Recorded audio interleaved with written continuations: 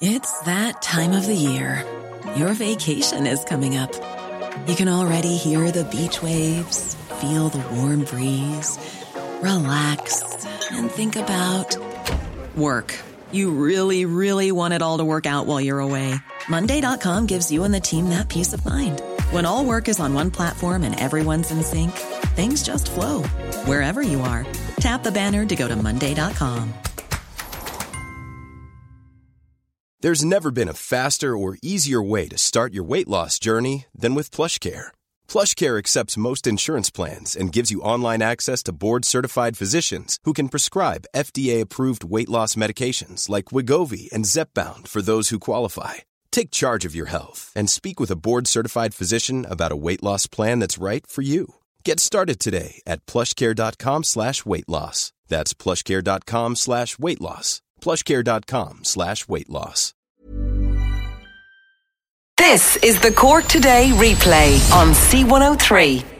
As we welcome you along to Tuesday's edition of the programme, John Paul taking your calls at 1850 333 103. There are, as I look out the window, there are small flurries of snow, but we've had rain before that, so the ground is quite wet, so I don't know how much of it is going to actually land and stick and how much more snow we're going to get. So do keep us updated wherever you are this morning if you're getting large accumulations of snow, particularly if you've been out on an essential journey and you want to let other people know, because we'll try to keep people as updated on the local news as we can. And Met Éireann continuing to tell us that we are braced for the heaviest snowfalls of the winter so far, and the stat is yellow. Snow and ice warning. It came into force this morning at 8 a.m. and it remains in place until 8 a.m. tomorrow morning, and they're saying up to 5 centimetres of snow, even though a lot of that I imagine is going to land on higher ground. Last night was the coldest night of the year. Temperatures dipped as low as -5 degrees. But also here in Cork, there's the additional worry and warning. We have also been issued with flood warnings, and that's over the impact. If we do get a lot of snow today, and when that snow starts to melt, if it starts heading towards already swollen rivers and streams, we could have an amount of flooding this weekend. So there is flood warnings out there as well. We're also been told that some roads on higher grounds are likely to be left impassable due to deep snow accumulation. So the Gardaí and the Road Safety Authority urging people to please take care. If you're out and about and you're undertaking any of those essential journeys, to please be careful. As I say, that stat is yellow. Snow and sleet warning remains in place until 8 o'clock on Friday morning. Today it's going to remain bitterly cold. At best, if temperatures go to 3-4 degrees, and then tonight we're expecting another very cold night. Temperatures could be as low as -5 degrees. So wrap up warm, please.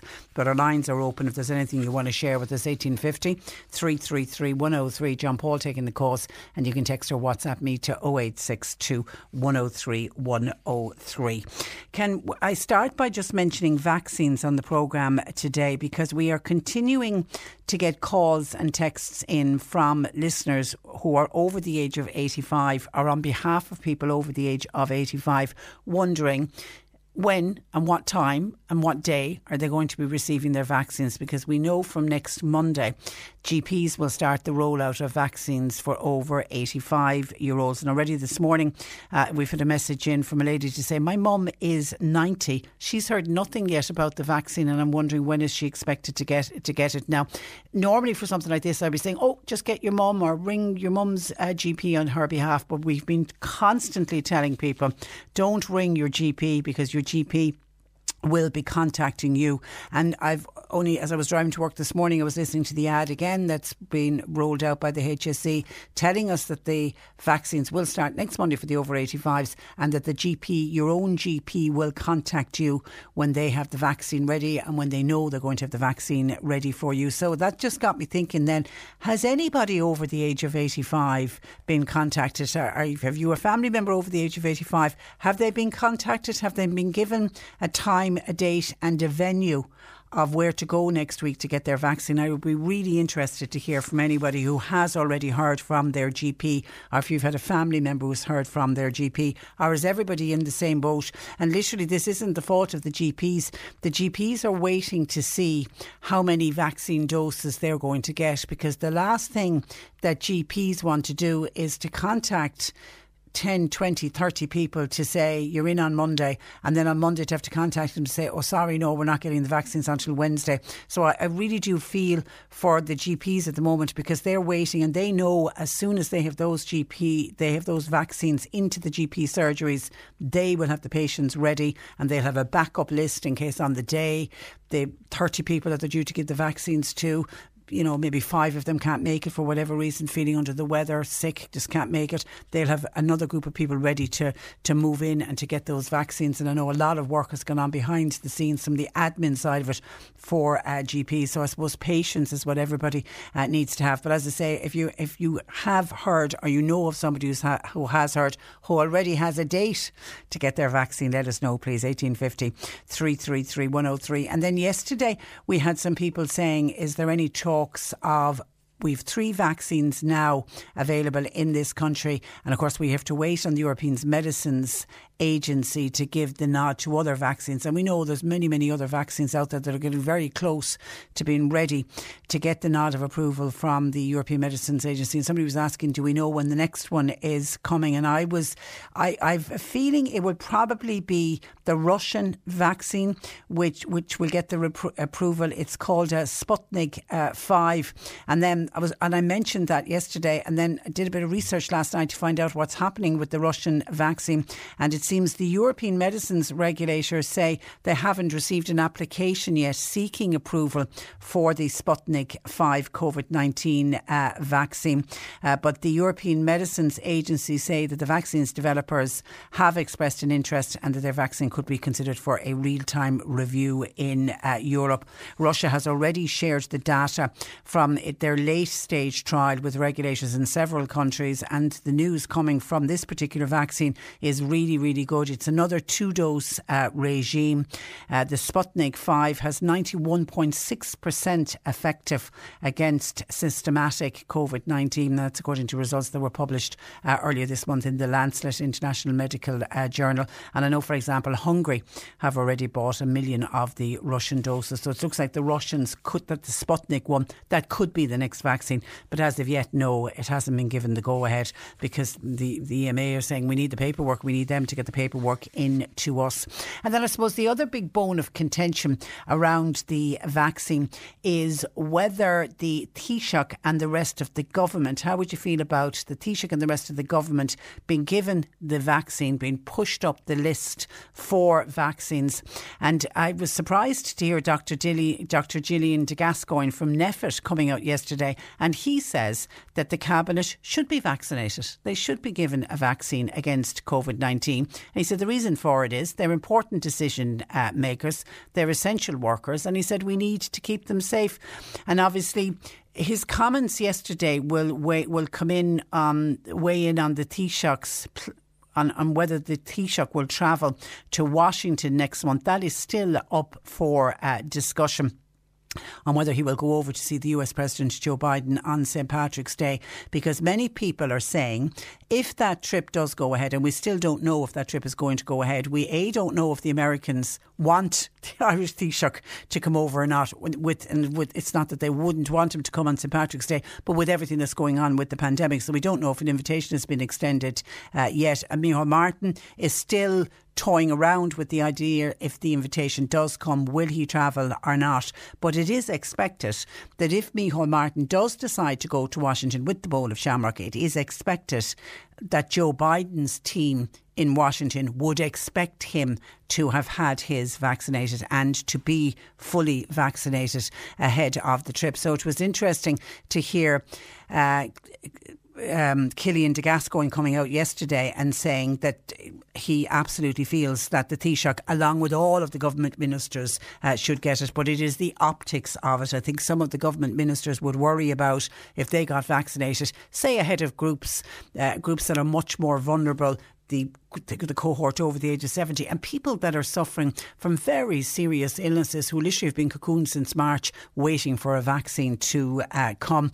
Just on the over 85s getting a call as to when they're going to be vaccinated. Laura Lee is in Skibbereen. Good morning to you, Laura Lee. Good morning. You're 90 years old. Did you get a call from the GP? Excuse me. Yes, I did. And they said it would be in 2 weeks. Okay, so you haven't been given a timeline yet. And you haven't given a date, a specific date. No, but that's good enough for me at the moment. So it's don't call us, we'll call you, and they'll let you know the day you're to go in. Yes. Okay, and do you know if many others, have they done that with everybody in the practice, do you know? I have no idea if anybody else has had a call. Okay. Because most of the people I know are a lot younger than me. Okay, and you will, whatever day and time they give you, you'll be there at the surgery? Oh, you better believe it. Well done. And have you been staying in and kind of shielding and minding yourself? Yes. Are you finding... I have, but I live in a terrace and I have absolutely fabulous neighbours. Brilliant. You know, so if it wasn't for them, I'd probably be out of my mind by now. So you can't wait to be vaccinated? No. No. That's not a Skibbereen accent, Laura Lee. No, it's not. It's a US accent. And how long have you been in Skibbereen? 7 years. 7, okay. And what brought you to Skibbereen? Well, I wanted to be closer to my son in France, and I can't speak French. And I have an Irish passport. Okay. And I said, I love that name, Skibbereen, and that's on the right coast. And you haven't been able to get to France this year, have you? Last year? No, I haven't been able to get here either. But thank God for Skype. Yeah, that's true. And listen, you're in the list to be vaccinated. You'll be one of the first in West Cork to be vaccinated, which is terrific. Listen, good luck with it, and thank you for that.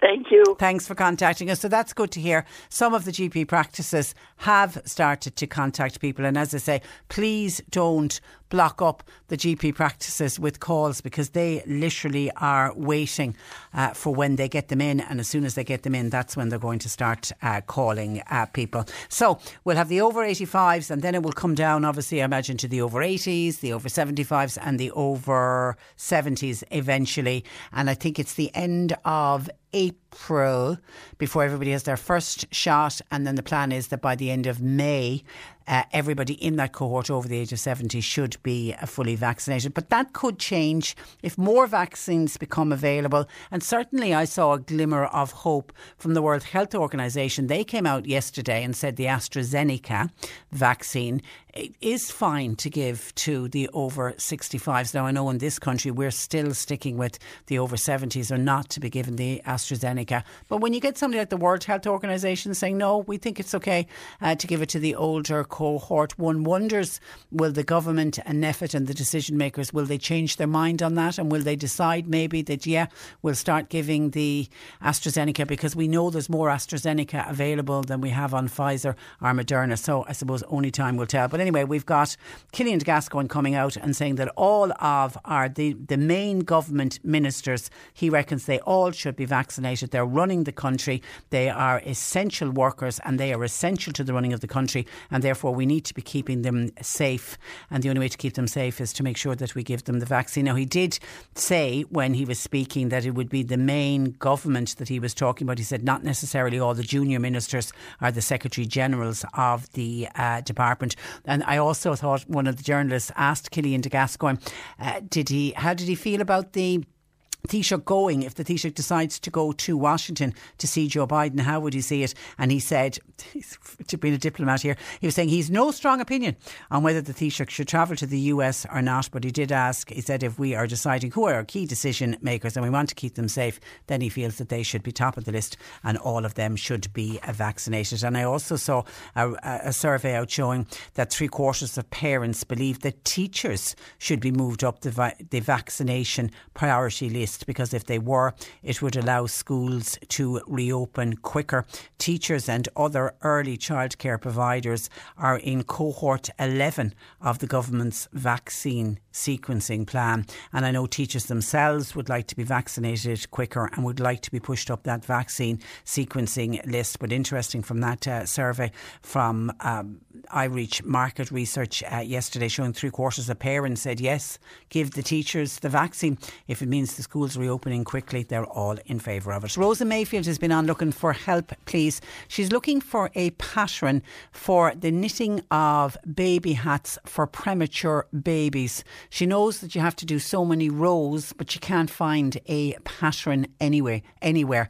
So that any of our knitters out there, do you knit the little baby hats that the hospitals require for little prem babies? They're tiny, weeny little things. I didn't even realise there was a pattern for them, but obviously they have to be a particular size. So does anybody knit those little hats for prem babies? Would you have a pattern that you could get to us that we could pass on to Rose in Mayfield, please, if you can help us with that? 1850 333 103. We're just after getting a report in of a crash at the bottom of the Glen Hill as it meets the Blackpool bypass.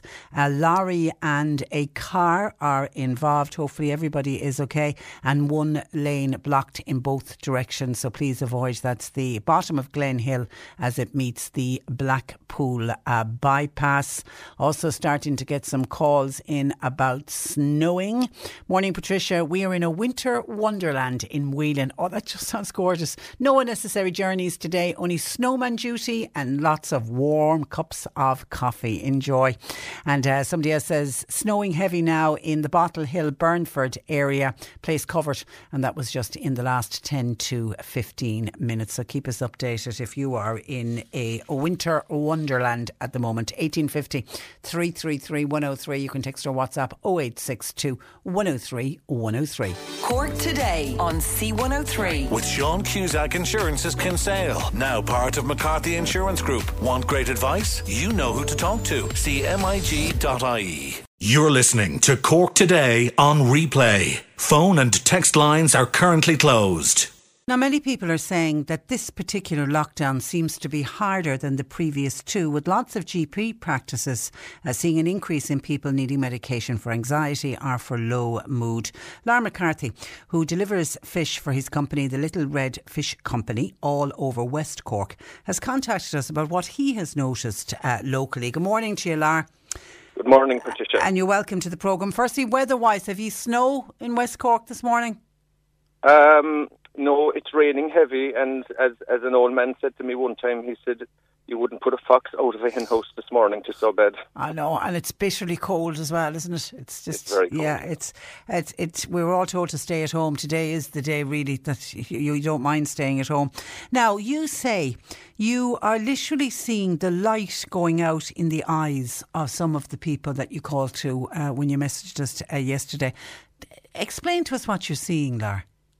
I suppose what I do is I deliver seafood, to people around West Cork, and I have a lot of customers that I call to, and a lot of them would be quite elderly, and a lot of these people at this stage I would call friends, and I suppose some of these people you could call to, and they could start off with an insult in an endearing way, yeah, and it's just that bit of spark, that bit of humour, that light that you see in somebody's eyes. I've noticed it. It's in a lot of people, especially people living on their own. It's gone. It's just not there anymore. It's the banter. The banter you would normally have.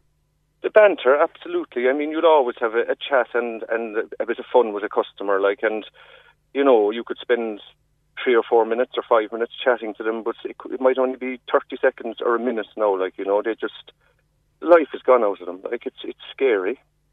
And do many of the older people you call to, Lar, are they very fearful of contracting COVID?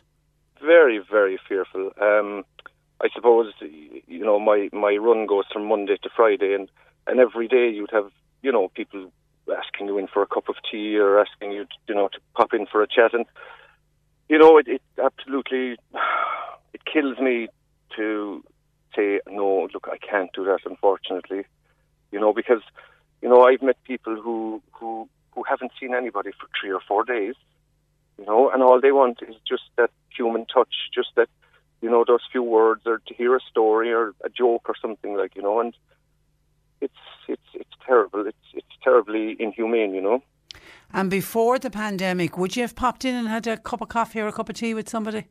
Oh, I would, definitely, and especially, people living on their own, older people. I would, without a doubt, I would make it my business if they said, look, the kettle is on, and, even if I didn't want or need tea, I'd still go in just for the chat. Yeah. But because of the restrictions now, you can't. Is that it? That's about the size of it. No, don't get me wrong, Patricia. If I think somebody is in dire straits, restrictions or no restrictions, I'll go in and I'll sit down with that person and I'll talk and I'll do whatever I can to help that person to get through. Because sometimes when we are in a hole or in a pit, it just takes a few words to get us out of it. So it's very important, And do you fear that some of them are at that they could take their own lives, for example? I had a person last September, and this man was an elderly man. He'd lost his wife about 3 months before, and I called to him on this day, and conversation went very, very kind of deep, I suppose is the word for it. And he said, sure, I don't know, Lara, what's life all about? And then he said, sure, I give up. And a week later, he was dead by suicide, So Lar. It's terrible. But that's dreadful. That is I suppose it's after I heard that, and I wouldn't be a person that would cry too often, but I pulled in on the side of the road and I just cried, and I said, that poor man. But it triggered something in me to, what can someone like me, somebody who is delivering around rural areas of West Cork, what can I do for people like this? And I started searching online, and I did find a great service being offered there by the political party AN2 in Cork. Becky Keeley and Finian Toomey, I think his name is. I think she ran in Cork. She did, Northwest. She did, yeah. Did very well. Yeah.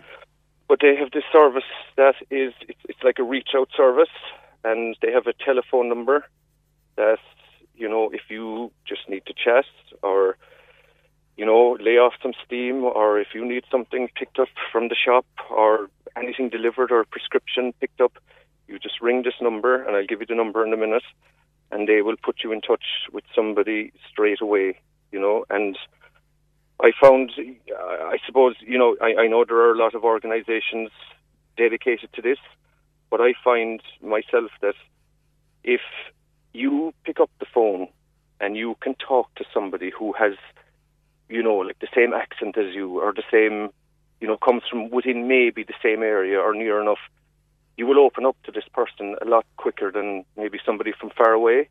Your own people.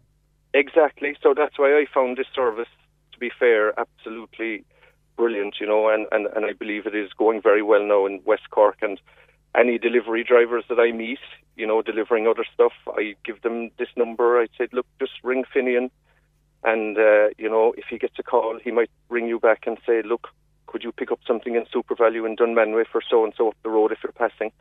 So it's a very localised, humane, compassionate service. And in fairness, I also know the Cork County Council, they have their community response. They have a free phone number as well, and they offer a similar service. But it's to get people to reach out.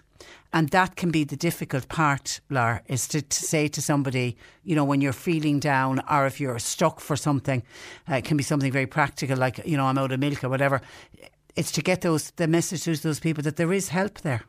But what I think the key to this is that, we as Irish people, we're a proud nation, we're a proud people, because we've come through a lot over the last 100 years.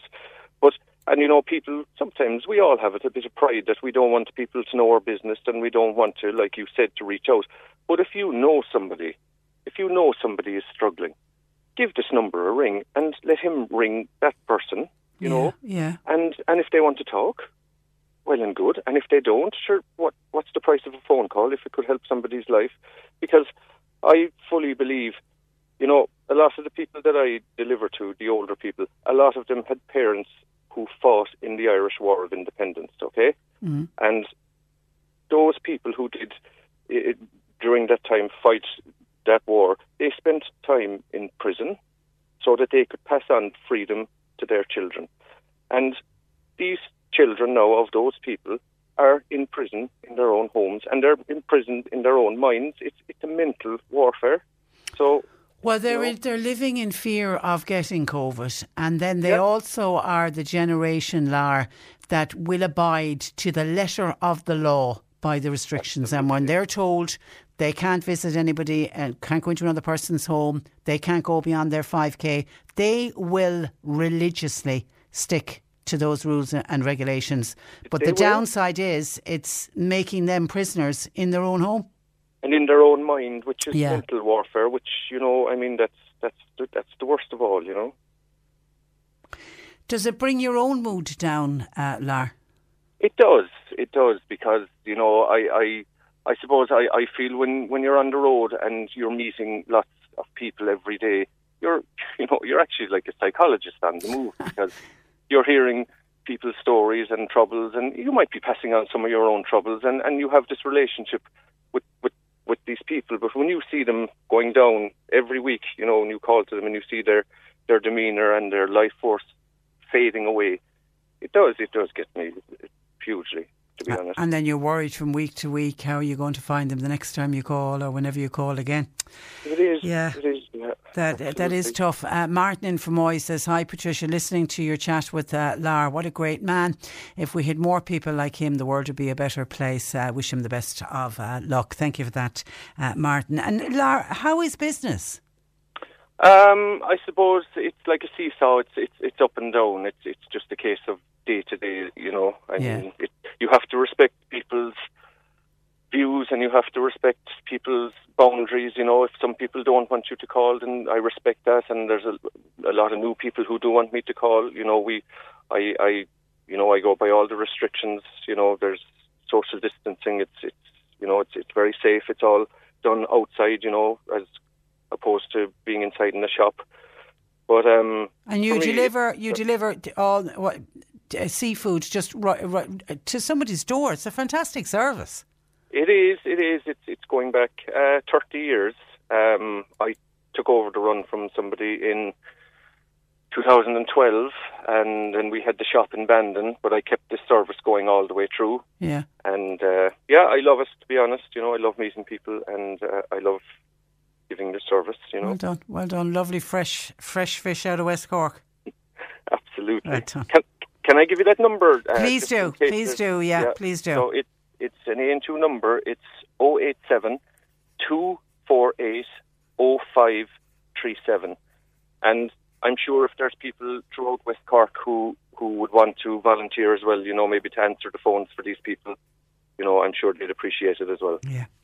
Okay, and we'll also throw in the one from Cork County Council, because that operates right throughout the county, 1800 805 819. Listen, Lar, you stay safe, look after yourself. Thanks very much, Patricia. And, I appreciate the opportunity to talk to you. Well, we appreciate you contacting us and reaching out as well. Well done. Thanks for that, and thanks for joining us. Thank you. Good morning to you. That is Lar McCarthy of the Little Red Fish Company, in what he's noticing as he is doing his rounds. Please, we need people to reach out, and we need to reach out as well.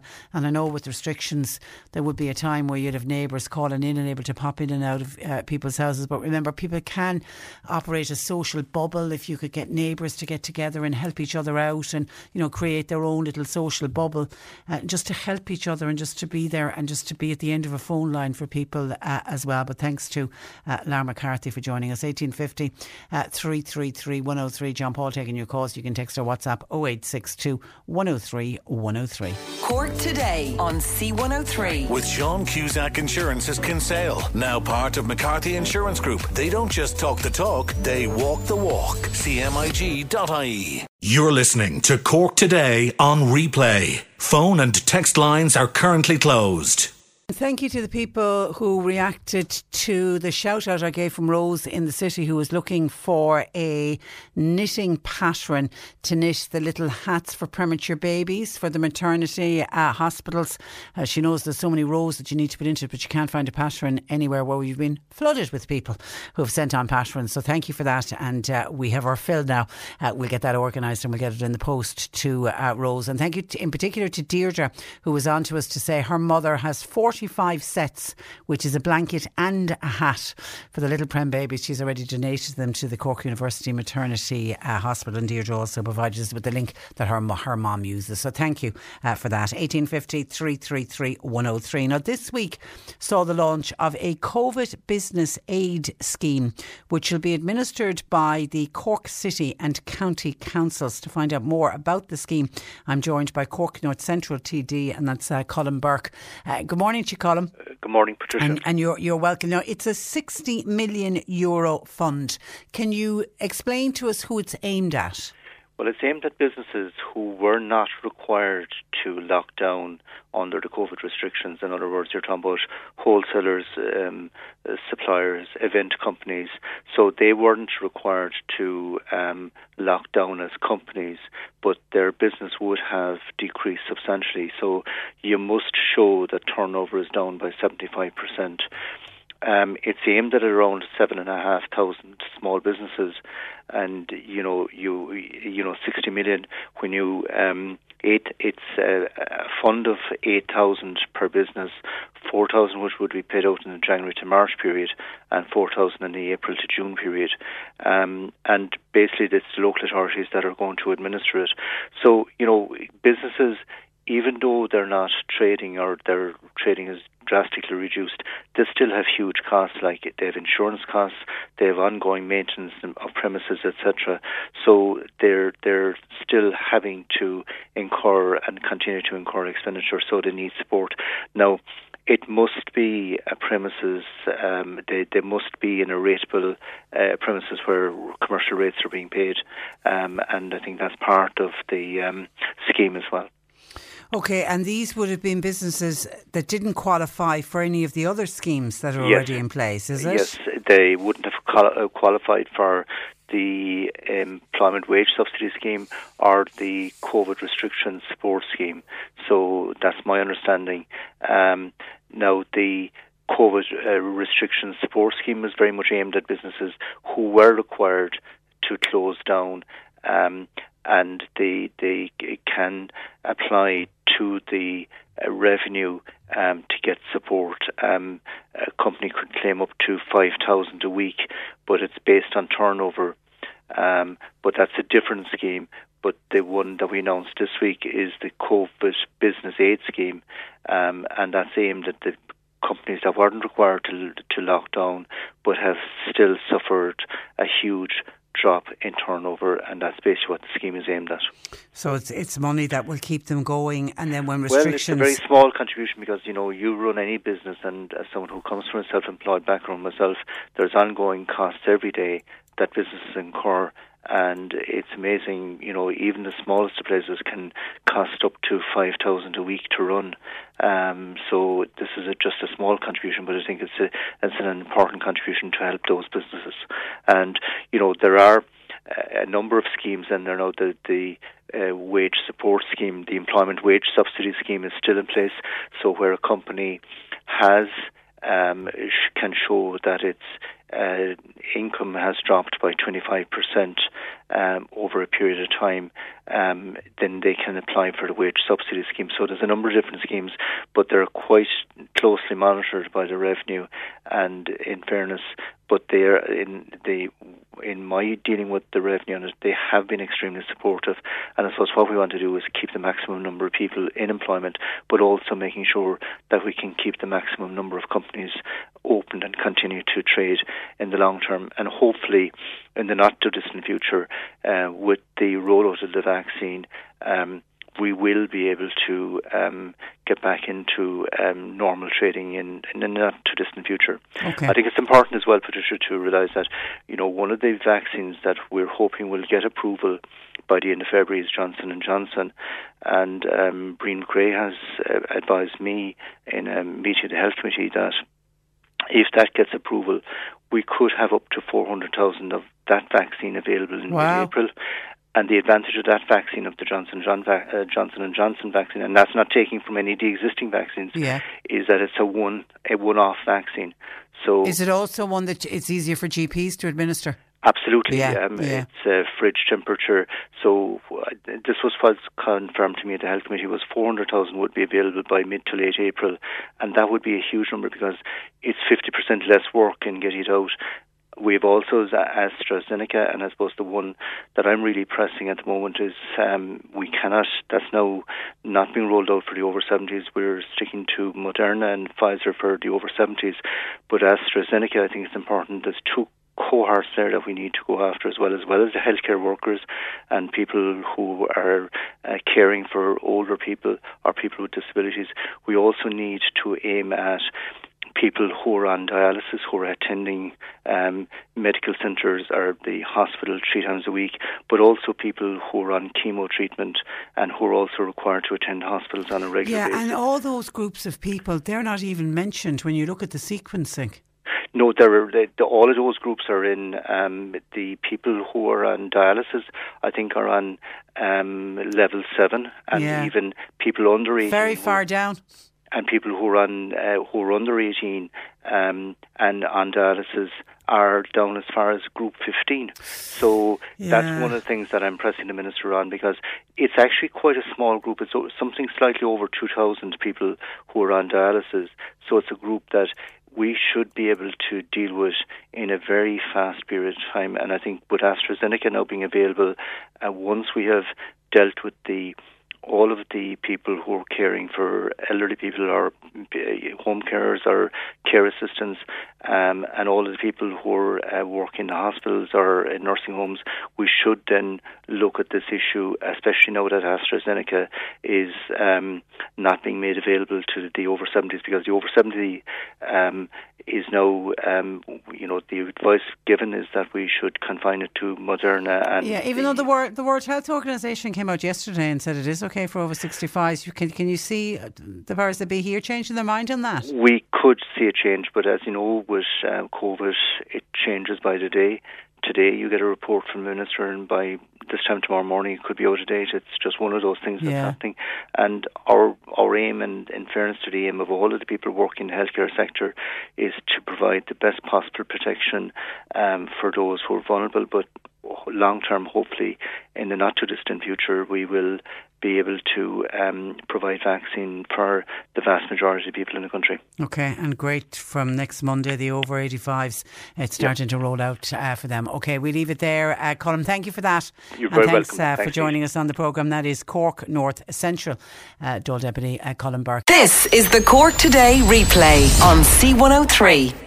Lot of commentary coming into us. Martin in Mitchelstown was on to say, I think one of your previous callers was correct in her suggestion that all home helps should be pushed up the list of priority for vaccination. Many of those home helps are going into a variety of different homes, and they do it every day. They'll be in one house and then they'll have to go to another house and to another house and to another house.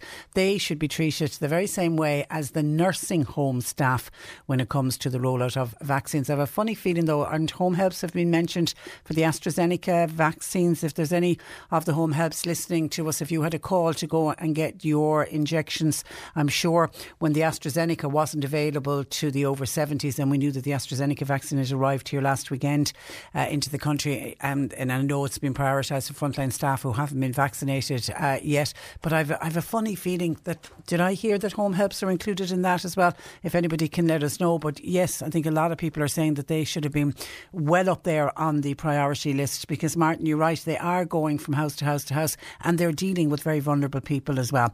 Martin also says, I feel the likes of the Taoiseach Taoiseach and the ministers should also receive the vaccine. As they are around people, they're also making representation on behalf of this country. So I feel they should get the vaccine alongside with the frontline workers. And that was the suggestion that was made by Killian de Gascoigne. He came out yesterday from Neffet and he felt that all of the Taoiseach, the Taoiseach, all of the government ministers, now he said he wouldn't go so far as to say all of the junior ministers, but he said all the senior ministers, because he said they're essential workers and the work that they're doing in running the country. So Martin in Fermoy agreeing with that. And Martin says he's got a friend living in Fermanagh in the north. She received her vaccines. She's had both doses of her vaccine at this stage. Martin says they are way ahead of us in Northern Ireland, and that is why deaths and the cases are reducing so much in Northern Ireland. The EU and our government are simply too slow with the rollout of the vaccine when you compare to what's happening in the United Kingdom. And actually I have to say a number of people are agreeing with that as well. Mavis says I still can't come to terms with the fact that the EU are dictating the amount of vaccines that we get in this country and indeed throughout the bloc. No members appear to have any independence. It's like a dictatorship. Friends and family in the United Kingdom younger than me, said Mavis, have already had their jabs. By the way, with regard to the over 85s, John, who I'm assuming is Mavis's husband, had a call a couple of weeks ago from his doctor stating they'll be contacting him in the next few weeks when his jab is available, and they also have already explained to him how it works. And Ursula von der Leyen herself even came out yesterday and was, when she was apologising over the triggering of our Article 16, she also said that they've been slow with the rollout of the vaccines. But can I just say, it was a piece that I mentioned last week. While yes, the EU buy in block and then it's handed out to each of their members based on the population base of each country, and they feel that that is the fairest way so that everybody proportionately is getting the same amount of vaccine per head of population. It isn't stopping individual countries from going out and buying their own. It's just that our Irish government have made the decision not to buy extra. We know that Germany were one of the countries certainly that went forward, and they bought, because countries, other EU countries, when they're offered the vaccines, the Moderna one for example is one of the more expensive vaccines, so some of the countries within the EU decided not to buy the Moderna one, so when their allocation was available it went back into a central pool and any of the other countries could bid to buy it instead, and the Irish government made the decision not to buy extra vaccines. But as I say, I know Germany did. But yes, there has been an amount of criticism of the way the EU have operated the rollout of the vaccine. I think they're even accepting it themselves. And good luck to John Mavis when he gets his vaccination, and hopefully you won't be trotting far behind him and you'll be able to get yours. And William and Rose in Cove, they're also awaiting their vaccines. Morning, Patricia. Thank you so much for giving us clarity on the topic that is on the minds of everybody over the age of 85. Dare I say it's on the minds of everybody over the age of 70, William and Rose. When will I get a call from my GP? William and Rose are 78 and 89 respectively, and they're waiting by the phone for the call. That's from William and Rose. Stay safe, William and Rose, and hopefully it won't be too long now until your GP makes contact with you to tell you when to go in to get your injection. Actually, somebody else was on about the rollout of the vaccine for the over 70s. The listener says that when the over 70s are contacted by their doctors, according to this texter, when they're contacted by their doctor, they're contacted to register on a link for their vaccine. This listener says, why can't it be done by just calling people into the surgeries? It should be noted that people aged between 60 and 70, many of them do use smartphones, but it isn't everything that they can do on their smartphones, and they don't want to ask anyone else, particularly while they're cocooning. They may not be having anybody else into their homes. Can they just not do it simply? Notify the person of the time and date and then register on the doctor's computer when the person goes in, and cut out all the additional hassle for people. Now, I'm unaware of what link this listener is talking about, but I imagine, because we have the most wonderful GP practices who have fantastic practice nurses and admin staff working in there, and they are such an efficient bunch. I imagine if that is the case, that you somehow have to register electronically on a link. I imagine if there is anyone in the over 70s or the over 85 cohorts are going to be the first, if anyone is having problems, I would 100% say that their doctor and somebody in the doctor's practice will sort it out, so I wouldn't be worrying about that. If you are asked to register on a link and you're having problems, tell them that you're having problems, and I bet you that they'll come to your aid and they'll sort it out for you. Staying on vaccines, Patricia, my name is Tom. I work in Bandon. I am a motor mechanic, and therefore I'm at work every day because we are deemed essential workers. All throughout all of the pandemic, we have been deemed essential workers, but throughout the pandemic, we're in and out of every car. Surely that is a big risk. I wonder when we will get the vaccine, no doubt the teachers that are all safe at home, they will be the first to get it. Well, yeah, they have this sequencing of, I'm assuming you will fall in under essential worker, Tom, and therefore they're working down through this list of, is it 15 different groups have been identified. Teachers themselves are number 11 in the group. Essential workers then after teachers are further down. So you'll be probably in the next cohort after that. How long will you be waiting? It's kind of how long is this piece of string. It's all dependent on how many vaccines we get into the country. But listen, I'm always looking for any bit of positivity and any bit of good news I can find. Listening to Deputy Colin Burke this morning, he sees great hope from the Johnson & Johnson vaccine, which is another of the vaccines that's very close to getting approval. And he says when the Johnson & Johnson one, if that got the nod in the next couple of weeks, he reckons by April we could have 400,000 doses of the Johnson & Johnson. And the Johnson & Johnson is one of the ones that we really will be a real game changer because it's one shot. So you only have to get it once, and then I imagine a week to 10 days after you get the injection you're going to be covered. And also it doesn't have to be at the frozen in the minus 70 degrees, stored in freezers. It can be kept in the GP's fridge, so it's easier for the GPs to administer. So everybody keep an eye out for, and we wait for the news when we hear that Johnson & Johnson get the approval, because that would mean there will be many more vaccines available. And then, Tom, you certainly would, that list, that sequencing list that they're talking about, they'll start flying through that as soon as the vaccines arrive in this country. Martin in Fermoy says, Patricia, snowing mad in Fermoy at the moment. It's Baltic cold out there, but Fermoy is still buzzing. Lots of traffic, lots of people out and about shopping. Unbelievable, says Martin, especially when we're told of this deadly virus. But I suppose people have to get out and get their shopping in. Martin, look after yourself, stay indoors. I wouldn't be heading out in that kind of Baltic weather unless it's absolutely necessary. Talking of Baltic weather, a listener wants to know, is there any news on the fuel allowance? Will it be extended this year? Because it got extended last year, didn't it? There has been calls from a number of opposition parties, and there's also been calls from some charities looking for a 2-week extension of the winter fuel allowance. But at this stage, nothing has been mentioned yet. It did get extended last year, and I'm trying to see, I think it was around the end, it was the end of March when the announcement was made, and they extended it at that stage by 4 weeks. Now, they did it last year due to the coronavirus was the reason that they gave for the extension of the fuel allowance. And of course there continues to be calls for people who are on the PUP payment. They don't get the fuel allowance because of course in order to get a fuel allowance you have to be on an unemployment benefit. I think it's for 15 months to be eligible for the winter fuel allowance, and obviously anybody on a PUP payment wouldn't be on it for 15 months. So that call has still gone out for the people on PUP payments to get the fuel allowance. But yes, there are people calling for the fuel allowance to be extended, but it hasn't been mentioned yet. And if it does get mentioned, I have a feeling it'll be a little bit like last year. It won't get announced until the end of March. We will watch it closely for you, and if anything breaks we certainly will bring it to you. Liam says, morning Patricia, Micheál Martin kept airports and ports open, yet he won't open the barbers or the hairdressers. You don't need a barber. Sure, he doesn't need a barber. There's an old saying, grass doesn't grow on a busy street nor okay, all right. I don't think, Liam, that's the reason that Micheál Martin is keeping the barbers and the hairdressers closed.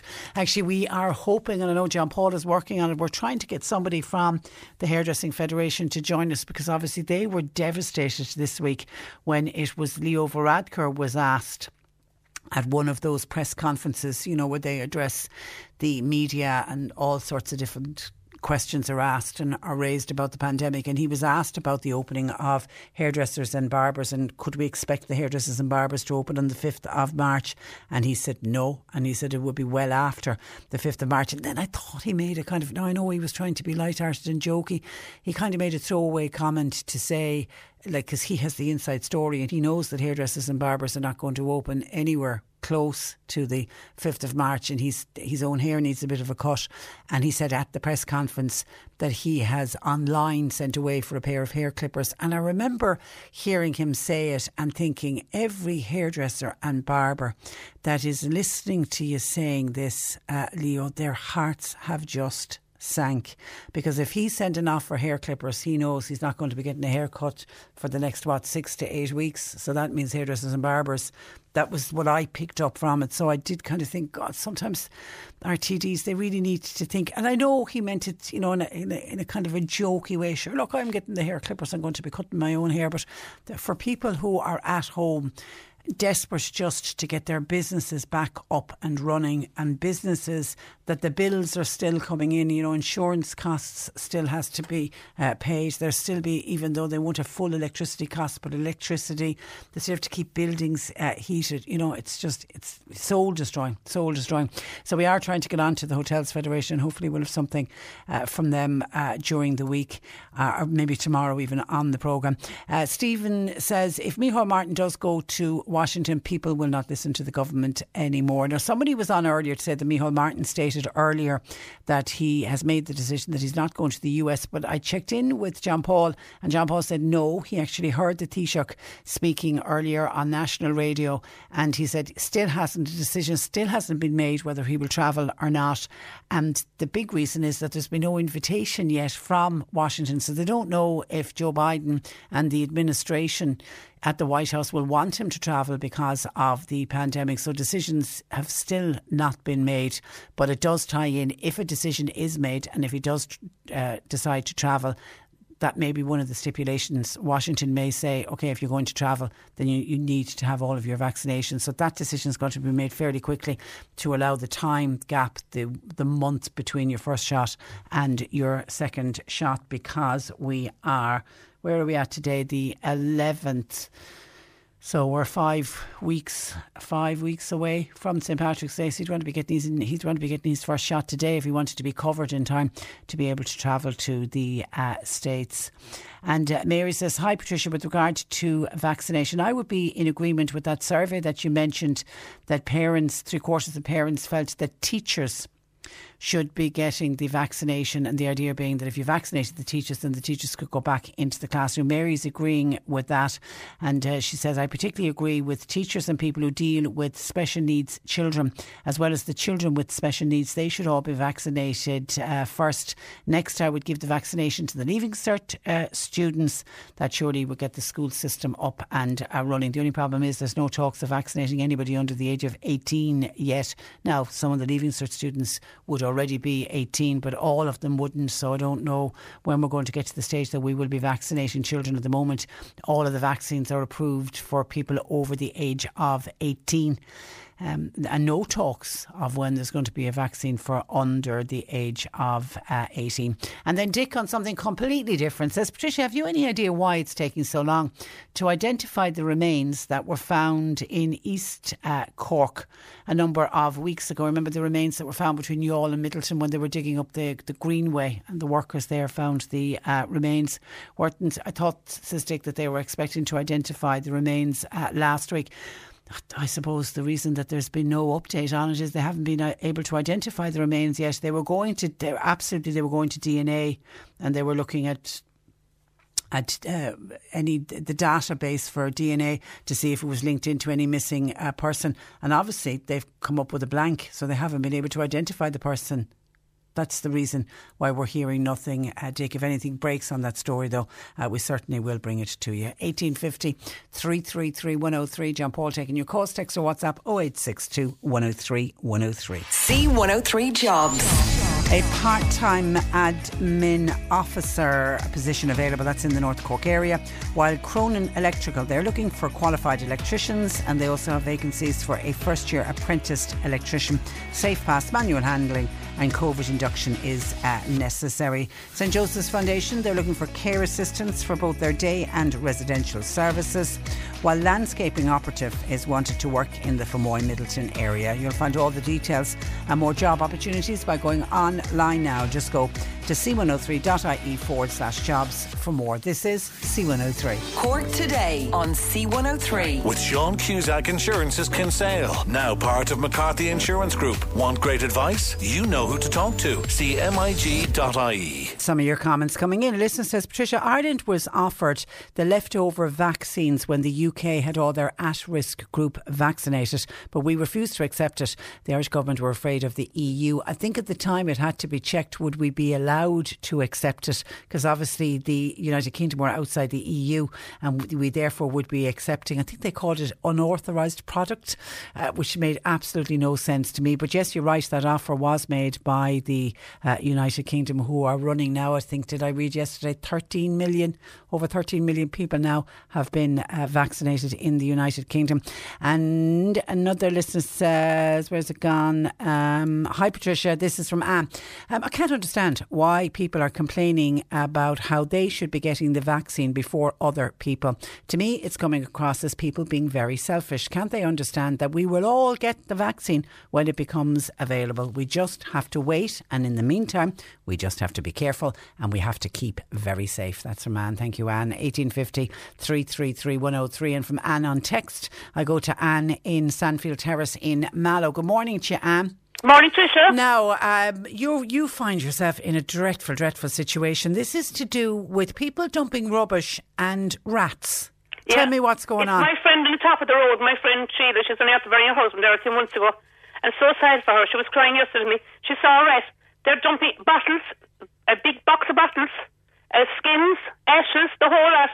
There was a neat pile on there. And they took that away, and there's a corner now you can just throw your rubbish into it. So they're bringing all the rubbish over to her place, and she's afraid of her like the rats. And this is household rubbish? Oh yeah. Ashes and bottles and the whole lot. Now the council were good before, they'd take them away every weekend, but they're not coming at all now. They're saying they'll come over and they'll help her out. They're not helping her at all. Poor misfortune. She's in an awful state. She was crying yesterday to me. I just feel so sorry for her. And is there food being dumped there? Oh yeah. Oh yeah, that'll attract the rats. That's what she said. I feel so sorry for her, really. She's just done. She's at her wit's end. And it's at the back of her house, is it, or the side of her house? No, you see, there's a kind of a pathway. You can go over to Sean Mines Park that way as well. Okay. And she said you couldn't walk there. You couldn't walk there with all the rubbish and stuff. I wouldn't up there for ages myself. No, but she said you couldn't walk there. Unreal altogether. Now, without naming anyone, is it local people? I'd say so, yeah. Oh, for God's sake. I'd say so, yeah. So it's people who don't have bins yeah. See, I can't understand if you don't have a bin. Now, I know you can drop your rubbish places, but why are we not checking into... And there's all small black... My friend across the road now, Paula, she said she went up yesterday to look at it, and there's a small black bags put down there as well. They just walk up and throw down the bag when they're passing. And Sean Mines Park, you see, you can go over that pathway from Sean Mines Park as well. And I'd say the people over there, I'd say they're disgusted as well with it. But this isn't a new issue. I'm sure I've dealt with this issue before. This isn't something that's just started lately. No. Stephen Murphy was up during the summer last June. He was up and took photographs as well. Of the Mallow Star, yeah. And what's the answer? Could they put in CCTV, hidden cameras, and they were supposed to put them in. It was on the thing, but I don't know. They're not putting them in. And how often do the council come up and clean it up? They were very good before, but they're not coming up so often now. Because of the COVID, is it? COVID, I'd say, yeah. But it's desperate. And there's a path within, there's a gate between her now and there's a gate there, and they're throwing the bags in over the gate as well, like. God, some people are just, it's shock. It's disgusting. It's absolutely disgusting. And she's just depressed. I mean, she's only after burying her husband a few months ago, like, and she's on her own. It's not fair on her. It's not. She said the smell is awful. She can't even put her clothes up in the line. You know, it's awful, Tricia, for her. And to be in fear of rats. The rats, you saw the rat there, like.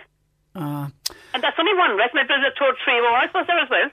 Oh, listen, we'll get on to the council. Tricia. We will, yeah. George Manny was very good before, George Manny and Aidan Weir. Yeah. Because there was, we had a passage in Echo Road place there, and they got a gate up for me. I was fighting for 2.5, and what's her own Sherlock was very good as well. But they're not doing nothing now this time for her. I mean, she's unreal. I just had pity on her. She don't have to turn to.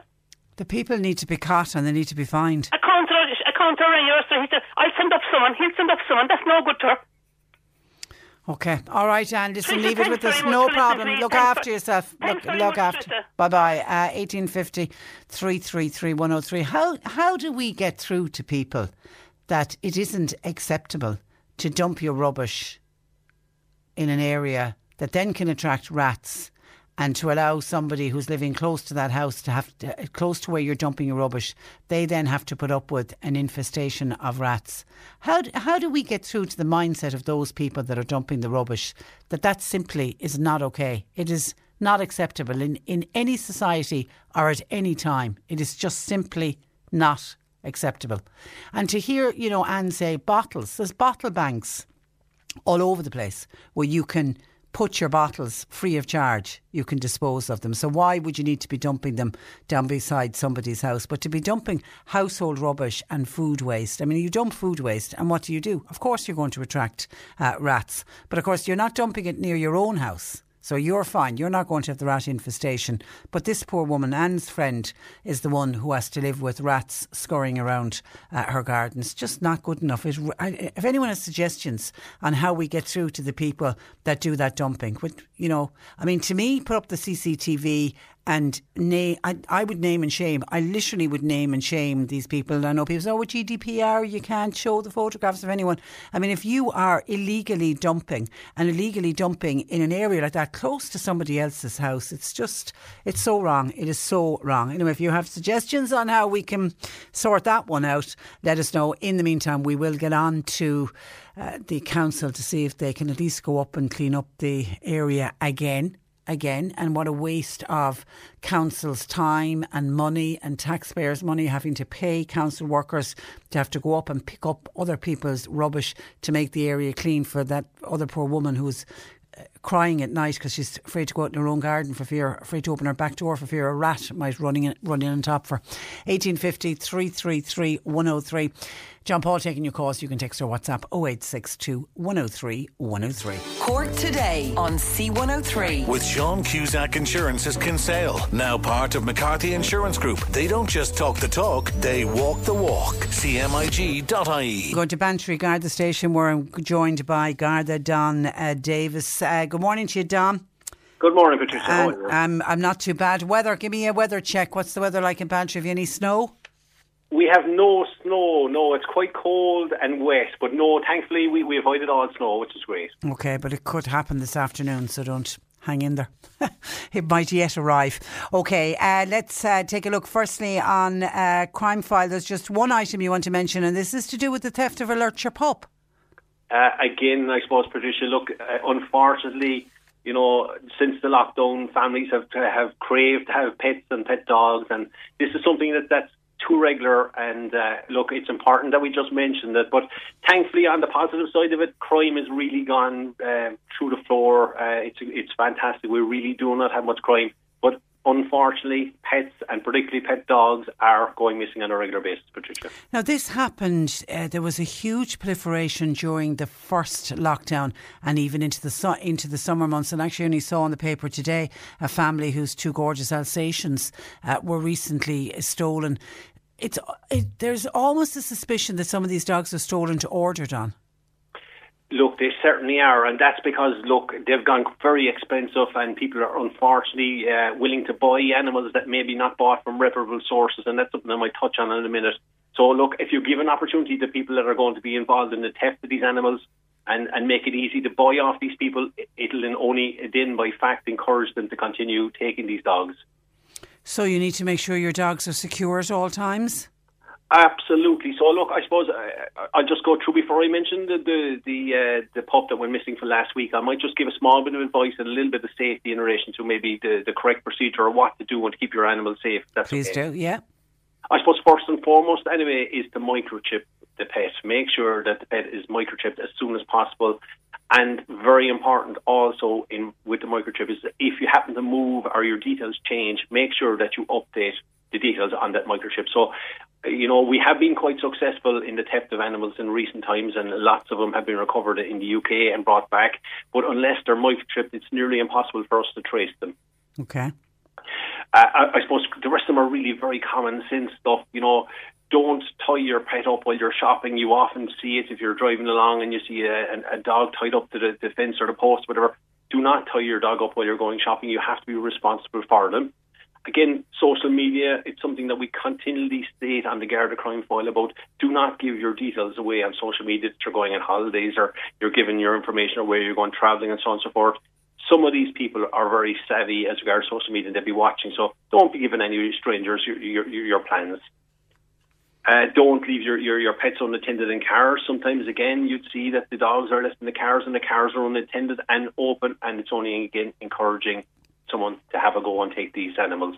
And lastly, I suppose, make sure you take pictures of your dogs. Look, everybody loves their pets. Take plenty of pictures of them, just in the off chance that if the dog goes missing, that, look, there's records of it and pictures of them. That you've got good, clear photographs, particularly of any identifiable features. But even a simple thing, you know, I've over the years I've heard of people, you know, just leaving their dog running around, a small dog out in the front garden, and, you know, somebody leans in over the fence and boom, they're gone. You know, we've got to the stage that you can't even do that anymore. You can't, and look, it's a sad indictment to society, Patricia, that we're in at the moment, but, you know, that we have to even protect our pets. And look, obviously pets and particularly dogs, they love running around, and it's very difficult to tie them up all the time, but we have to be conscious just at the moment in relation to their safety, you know, to discourage people from taking them. And I suppose, look, it's a good time as well to just inform the listeners of what will you do if your dog has gone missing. So again, just a couple of simple steps, Patricia. First and foremost, report it as soon as you possibly can to the Gardaí. We will put it on our system and notify every other Garda to be just flagged on our own system. But two, something that people don't generally think about is report it to your local authorities, because there is a dog warden in every local authority area, and there's a pound in each area. So if you notify your local authority and your dog warden, and if your dog is handed into one of these pounds, well, at least they'll be back in touch with you straight away. And again, I suppose, look, while I gave out about social media a few minutes ago, spread the word immediately on social media. It does, They've recovered. And no more than yourselves in the radio media. Well, we've had a number of dogs who've been found because somebody saw a post up on social media, and that dog looks like a dog I saw on social media, scrolls back down, finds it, and so dogs have been reunited due to social media. But we also need to stop this market of these dogs. We all have a role to play here. If you are planning on buying a dog, you've got to stop and ask who you're buying the dog from. 100%. You've got to put your hand in your heart. I mean, if it's too good to be true, well, there's something wrong with it, you know. And if they're not a reputable person that deals in pets, and there's plenty of reputable people out there, you know in your heart and soul what's right from wrong. And if we discourage these people from having a market for these dogs, you will discourage them from taking dogs in the first place. But they wouldn't be taking these dogs, Patricia, unless they had a market for them. So that's a very, very valid point. Okay, and it can be just utterly heartbreaking when a much-loved family pet goes missing like that. Oh, absolutely, absolutely. And I suppose it's just perfect timing now just to mention the one that went missing there last Friday, okay? So it was a brown lurcher pup that went missing from the Courtmacsherry area. So again, this is something for the listeners to be aware of. It was during the day, sometime between 10 in the morning and 3 in the afternoon, and no sign of that pup since. So look, if anyone saw a suspicious anything really in the area that's out of place in a lovely area like Courtmacsherry, where everyone would really know it, everyone down there, or everyone would know the cars that move there. If anybody saw anything suspicious in the Courtmacsherry area last Friday, sometime between 10 in the morning and 3 in the afternoon, please get in touch with us, and we might be able to make a family happy again. Was it microchipped, do you know? Unfortunately, Patricia, it wasn't. No. You know, that's a pity. That's a pity. Okay, so keep a look out for that, a young lurcher pup. Now, road safety. Don, obviously today we're saying to people, well, we're only meant to make journeys if they're absolutely necessary, but be careful because road conditions with the snow moving in this afternoon, it could get a bit tricky in some areas, so be careful. But you particularly want to talk about with the evenings getting longer, there's a bit of a stretch in the evening. There are more people out and about, both walking and cycling. It's just something I was asked to bring to the listeners' attention. We have gotten numerous reports of people that are out walking, you know, in the rural roads. It's great that people are out getting exercise. It's fantastic. It's very important for all of our mental health. But we are getting loads of reports that there are people with dark coloured clothing, people out on bicycles without lights. And look, that's really my message is, look, if we're out there, we are using the public roads in rural where there's no lighting, will please make yourself as identifiable as possible, make it easier for oncoming traffic to see you. And look, if that message and nothing else got out, Patricia, that's very important. Okay, all right. And more than ever, stay safe. And we remind people, Essential Journey, you got to stick within your 5K. Look, we're nearly there, Patricia. Fingers crossed with the oncoming vaccines and the numbers coming down.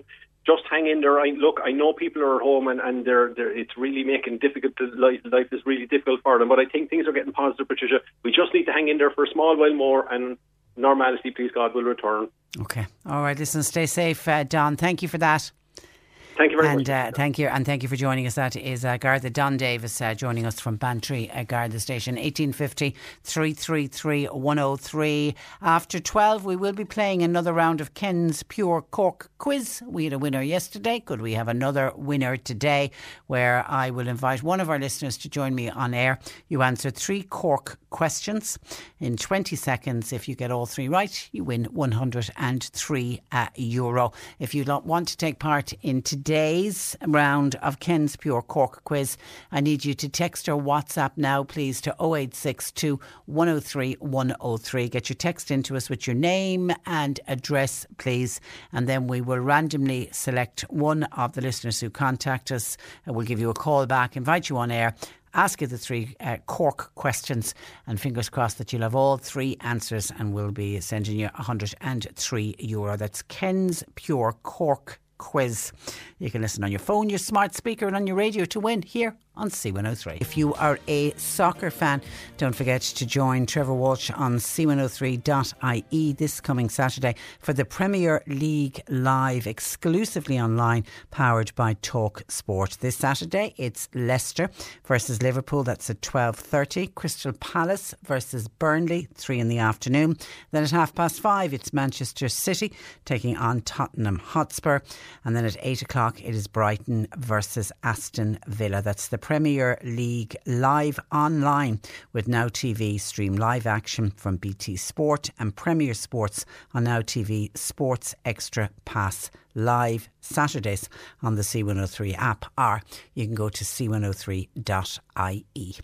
John Paul taking your calls at 1850 333 103. We were talking about the theft of dogs with Garda Don Davis in Bantry, and he was talking about how expensive dogs have become, and this is something that has really increased in price since the pandemic, and it's got a lot to do with people who are at home more, either people who have lost their jobs or people who are working from home, have seen the pandemic as an opportunity to take on a dog, because they're at home all the time, and good idea to get a puppy into the household. And of course it's great for exercise, it's great to get people out and about. So a lot more people who never had dogs before suddenly are finding themselves as pet owners. But what did that do? When people went to buy pets, I went to buy dogs, the breeders saw that, suddenly there's a big increase here. We can put up the prices, and some of the prices are crazy. Somebody has just sent in, and I'd love somebody to confirm if this is true. €1,500 for a cockapoo pup. Isn't that incredible? €1,500. Now, I don't know how much normally cockapoo pups are, but I'll try and find out later on, because I have a family member who a couple of years ago bought a cockapoo, and they're gorgeous looking dogs. And they're a cross between a poodle and a cocker spaniel, and they're beautiful. I mean, they really are gorgeous dogs, but €1,500.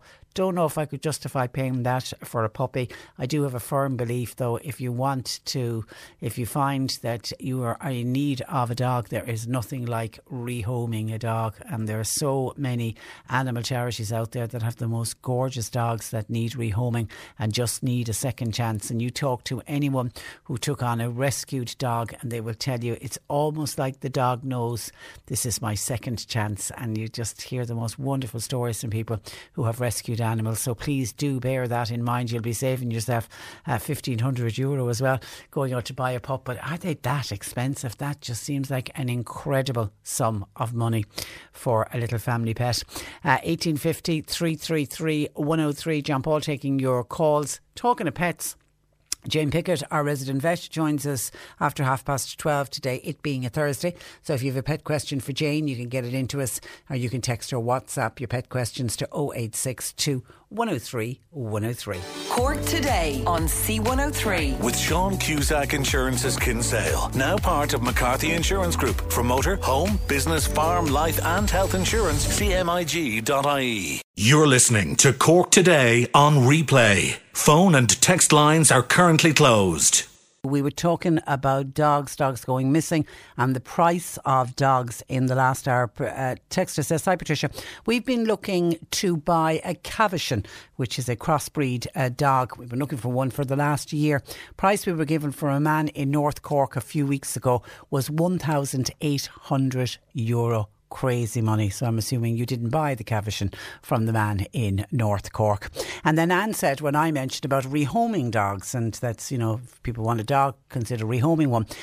Anne says, we would love to rehome a dog, but the animal charities that work with rehoming are so strict. For example, they demand that the dog must sleep inside. We have a Jack Russell who sleeps in a cosy kennel at our back door, and we've another kennel waiting for another dog, but they will not entertain us, says Anne, because you have to agree to have the dog sleeping inside. 1850 333 103. Can I just stay on dogs, but a slightly different issue for a moment, because we were discussing a tax on livestock by dogs with the IFA earlier this week, and John in Carrigtwohill contacted us with his own personal story of dogs attacking his sheep. Good afternoon to you, John. Hi, Patricia. Where did your dog attacks, these attacks on your sheep? When and where did it happen? It's happening always over the weekends, Fridays, Saturdays and Sundays in the Curra Wood. It's on the Lisgool Road out of Middleton. There's a big walking wood there, and there's about 100 people walking every weekend there. And sometimes you'd have 100 on the one day. With the COVID, everybody's walking their dogs, and they think once they're in the wood, they can leave the dogs loose. But the farmland is only about 50 metres from the footpath, and the walker is through the wood, and they leave their dogs off. And we've been on to the police, and we've been on to the dog wardens, and you have to find the person with the dog and get their car numbers and registration numbers and everything like that. And we've had about 6 incidents now of dogs hunting the sheep. One of the sheep was hunted down over the wall into the wood. There's a 6-foot wall all around the wood with a few streams coming down onto it, and the dogs run up where the streams are and they hunt the sheep above. Oh, and are the owners unaware of what the dogs are doing? I would think that the owners let them off in the wood, and they just think they're hunting rabbits around the wood, and they're outside in the field and they're rounding up the sheep, and the sheep are heavy in lamb at the moment, and one of them had lost her lambs night before last. She was very sick for the last week. She was hunted about 2 weeks ago in the wood and hunted down over the wall, and we had to take the sheep out of it. And they're such a nervous little animal. Yeah. These sheep now have been reared. We've been breeding sheep for multiples for years, so they'd be very quiet. You can walk up to them in the field. I know. But when they get hunted, we've had to take them out of it now at this stage. But we would ask people to use a lead, even if there's a 30-foot lead, get a long lead, but not to let the dogs. And the smallest dogs do the worst damage because they go in underneath the sheep and catch them by the front legs and by the muscles in the front legs. Oh, God, right. And they can really, when dogs, they can get frenzied, can't they, when they start attacking sheep? The dog locks on to the sheep. It's nature for a dog to hunt sheep.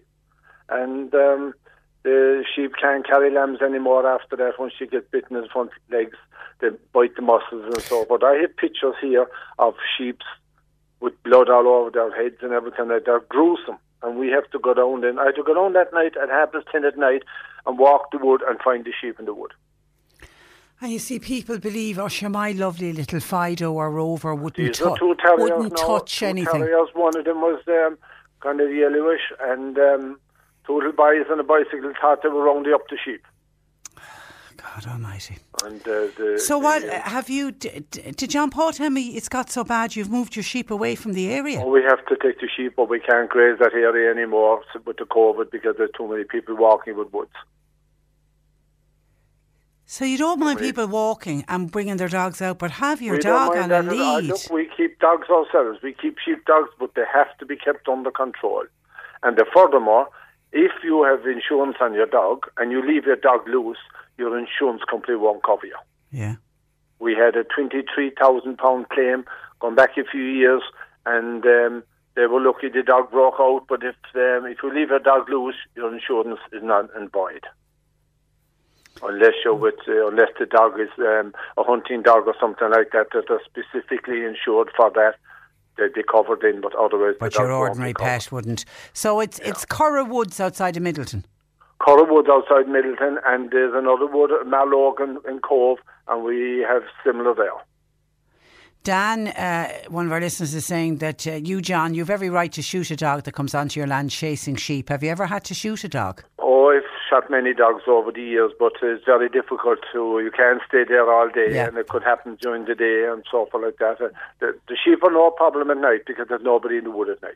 Yeah, it's literally so this isn't dogs roaming unaccompanied by owners. You're saying these are people who are bringing their dogs with them to get their dogs out for a bit of exercise. And leaving the dogs running in the wood. They think that the wood is safe for the dogs, but they don't realise how near the sheep are. The sheep are only 50 metres from the passage. Okay, that's just shameful. So please, anyone who walks in Curra Woods, please take note. You can bring your dog, but have him on a lead, please. If they see somebody with the dogs, they're not on a lead, send the registration number of their vehicle if they can to the Garda station, and they will follow it up. Okay. But all right. Need registration numbers of the owners of the car. You needn't approach them at all, because I've approached a few of them and I got abuse back. And what I do now is I just flick a photograph of the car or the registration number and let the police deal with it, and they will, in all fairness, they will deal. Once they get any lead, they will follow it up. And you got abuse for what? For pointing out that the dog wasn't on a lead? Yeah. Oh, my dog wouldn't hunt anything. Yeah. That's abuse you get back, and there's no point in trying to argue with somebody like they can't understand. No. Okay, listen, you mind yourself, John. Thank you for that. much. And thanks for highlighting it. In Curra Woods, please bring your dogs by all means, but just have them on a lead. And thank you to some people who are giving us weather updates. Charlie in Whelan said they've got a half an inch of snow now in Whelan.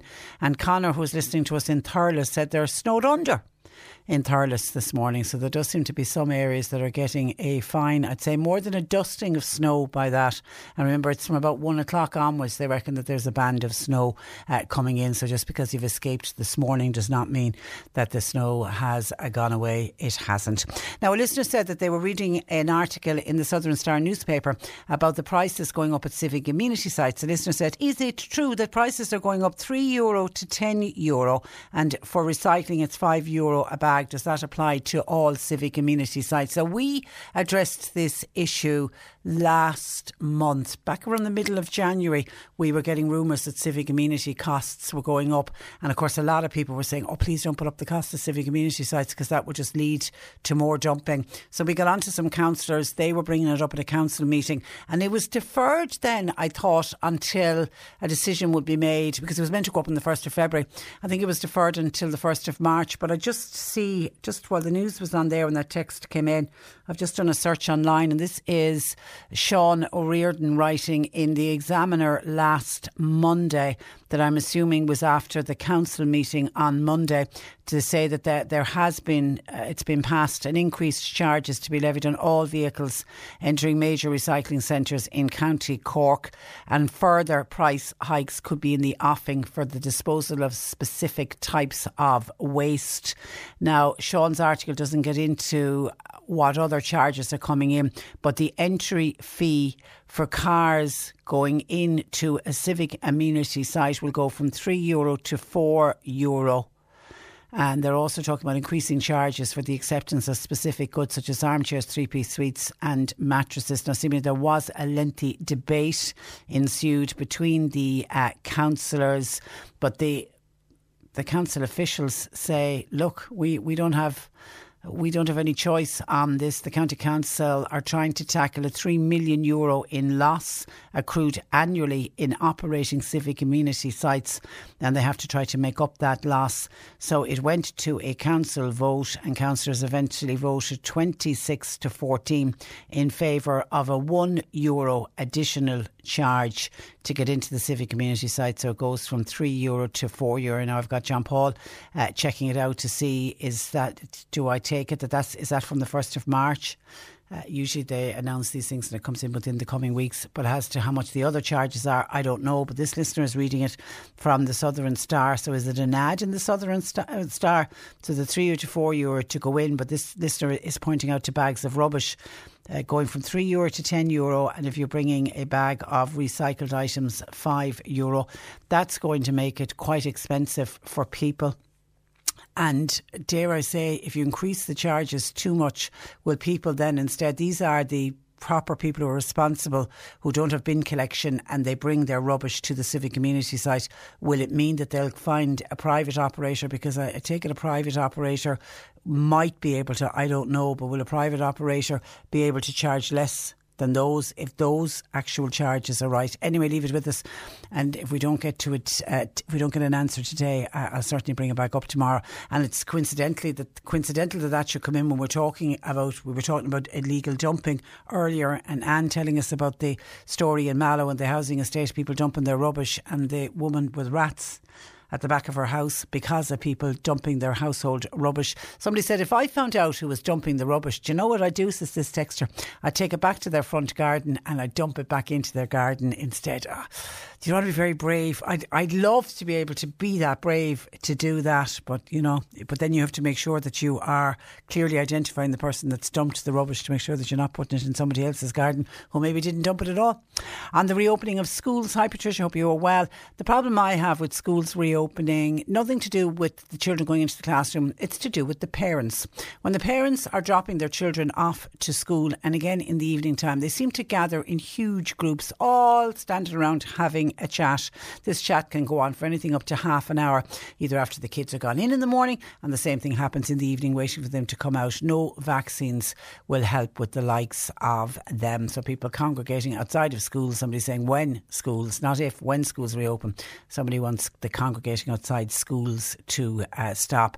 We have had others complain about that, I have to say. We have had other parents, when the schools were open, saying that there are some parents who gather in groups. And I suppose it's got a lot to do with people aren't out and about, so any opportunity that you have to meet up with somebody, people are having the chats and the bands. But if you're doing that, you need to socially distance, you need to get the 2 metres apart, and you should be wearing masks. And that's not always happening outside of schools, for sure. And Mary says, Patricia, you were talking about vaccines for the over 85s. I have an 85-year-old aunt with dementia. She lives on her own. I'm wondering, how will she be notified of the date of her vaccine? Thanking you, says Mary. Well, I'm assuming your aunt is in contact with the GP, Mary, and goes to other hospital appointments and medical appointments. So I'm assuming her GP will still contact her the way the GP normally contacts her. And is there a carer involved? I know she's living on her own, but I'm assuming that there's some carers involved, people calling to the house, people getting messages for her, etc. So I'm assuming a carer will get involved in that, but certainly her own GP, because it's the individual GPs. They know their patients. They know the patients who are most vulnerable. They also have identified the patients who may not be able to, or housebound, and GPs are already working on plans to get around that if somebody physically can't come to the surgery. So, Mary, I imagine your aunt's GP will be well up to speed on what's going on in your aunt's life, and will look after. 1850 333 103. John Paul takes your calls, text or WhatsApp 0862 103 103. The C103 Cork Diary. With Cork County Council's Community Support Programme. If you or anyone you know needs help in accessing non-emergency and non-medical supports or advice, see corkcoco.ie. The centenary commemoration of the Clonmult ambush will be available to view online on the YouTube channel Clonmult Ambush site, or on their Facebook page. It's to honour all those in the local area who fought and subsequently died as a result of the Clonmult ambush. All those in the local and wider community are being asked to fly the tricolour on Saturday the 20th and Sunday the 21st of February, and to do it as a mark of respect. And another ambush will be commemorated this weekend, and it's the Mourneabbey community. They're commemorating the centenary of the ambush in Mourneabbey on this coming weekend. They're asking people to have a lighted candle in the window of every house in the parish. Now, a wreath will be laid at the War of Independence Monument, and the national flag will be at half-mast from February the 13th, 14th and 15th. And the Heritage Association are also this weekend publishing their book, The Story of the Mourneabbey Ambush, and that will also be published this weekend. Cork Today on C103. With Sean Cusack Insurance's Kinsale, now part of McCarthy Insurance Group. Want great advice? You know who to talk to. See MIG.ie. This is the Cork Today replay on C103. And Dennis, on the charges going up at the Civic Amenity site, said surely the price increase will only lead to more fly tipping. Therefore, the extra money that they will manage to collect at the Civic Amenity site will then have to be used to collect and clean up the fly tipping. So why put up the cost in the first place? A lot of people really, really not happy with that at all. 1850 333 103. To celebrate our brand new breakfast show, we're giving away thousands of euro on C103. We literally have thousands to give away. You come on air, you answer 3 questions, all to do with Cork. If you get them right in 20 seconds, you win for yourself €103. We are going to Youghal, where Mary Birch joins me. Good afternoon to you, Mary. Good afternoon, Patricia. Have you any snow in Youghal today? No, Patricia, it's just very wet and slushy, kind of sleet on and off. Yeah, and the thing is, even if it does snow now, because the ground is so wet, I don't think it's going to land. No, I don't think so. I think it's too wet, actually, unless it freezes tonight. But and it is bitterly cold out there. Very cold. There's an awful wind here. Okay, so you're staying indoors and keeping warm. I am. Okay. Yeah. And you're going to play Ken's Pure Cork Quiz. Are you ready to go? I am, Patricia. Okay, here we go. Are you ready for it? 3, 2, 1. The clock's ticking. Cork was European Capital of Culture in 2005 or 2015? 2005. Pull like a dog is the famous phrase from which Cork brothers? Oh, the Rowing brothers. I know, what's their names? Time is up. It's the O'Donovans, Carrie and Paul. Listen, and you were right on the first one. Yes. The European City Culture is 2005. And I knew it was the Rowing brothers. I know names. I know. Yeah. Hard to think on the spot when the clock is ticking. Look, you can try again another day, Mary, would you? Okay. Listen, you mind yourself. Again. No problem. Stay warm. That is Mary Birch joining us in Youghal. There will be another round of Ken's Pure Cork Quiz this afternoon with Nick, and then Martina plays a final round today, and then we do it all over again tomorrow with Ken himself playing 2 rounds, 7:20 and 8:20. I'll do it again tomorrow. So will Nick and so will Martina. We're playing Monday to Friday Ken's Pure Cork Quiz. Your chance to win in a share of thousands of euro that we're giving away by winning €103. And it's to celebrate our brand new breakfast show with Ken Tobin. So tune in again this afternoon with Nick. You might be lucky enough to win some money. By the way, get your pet questions into us, please, because Jane Pickett, our resident vet, is going to be joining us in a couple of minutes. If there's something wrong with one of the animals in your house, contact us, please. 1850 333 103. Now, some of your texts and calls into the programme. Martin in West Cork was listening to Lar, who delivers gorgeous fresh seafood produce all over West Cork, and he was talking to us about how he's seen the spark going out of people, and it's really upsetting and worrying him, to the point that he contacted us to say, look, can you raise it as an issue to try to get it through to people, that if you are feeling down, if you are feeling low, and this lockdown is getting to everyone, to try to reach out, that, you know, help is available, and there are lots of people who will be only too willing to try to help you. And Martin listened with interest to Lara on the programme, speaking in particular about the older folk suffering with isolation and loneliness. Martin says there are some people who can survive and can can survive very comfortably on their own. Yeah, absolutely. There are people who love and enjoy their own company. Some older folk, though, may need medical assistance to cope, and they should do so without feeling any kind of embarrassment. After all, there are 450,000 people on medicine for low mood, according to the Aware website. From experience, says Martin, and all going well, thank God, medication can improve low mood to mental contentment in 3 to 4 weeks. You've just got to be patient with the medicine. Talk therapy, though, says Martin, really is the key. Stay well, Martin, and thank you for that. Oh my goodness, I've just clicked on something I shouldn't have clicked on. And thank you. I can see why somebody sent me in a photograph of damage done to after a dog attack on sheep, and I just clicked on it. Oh, horrific.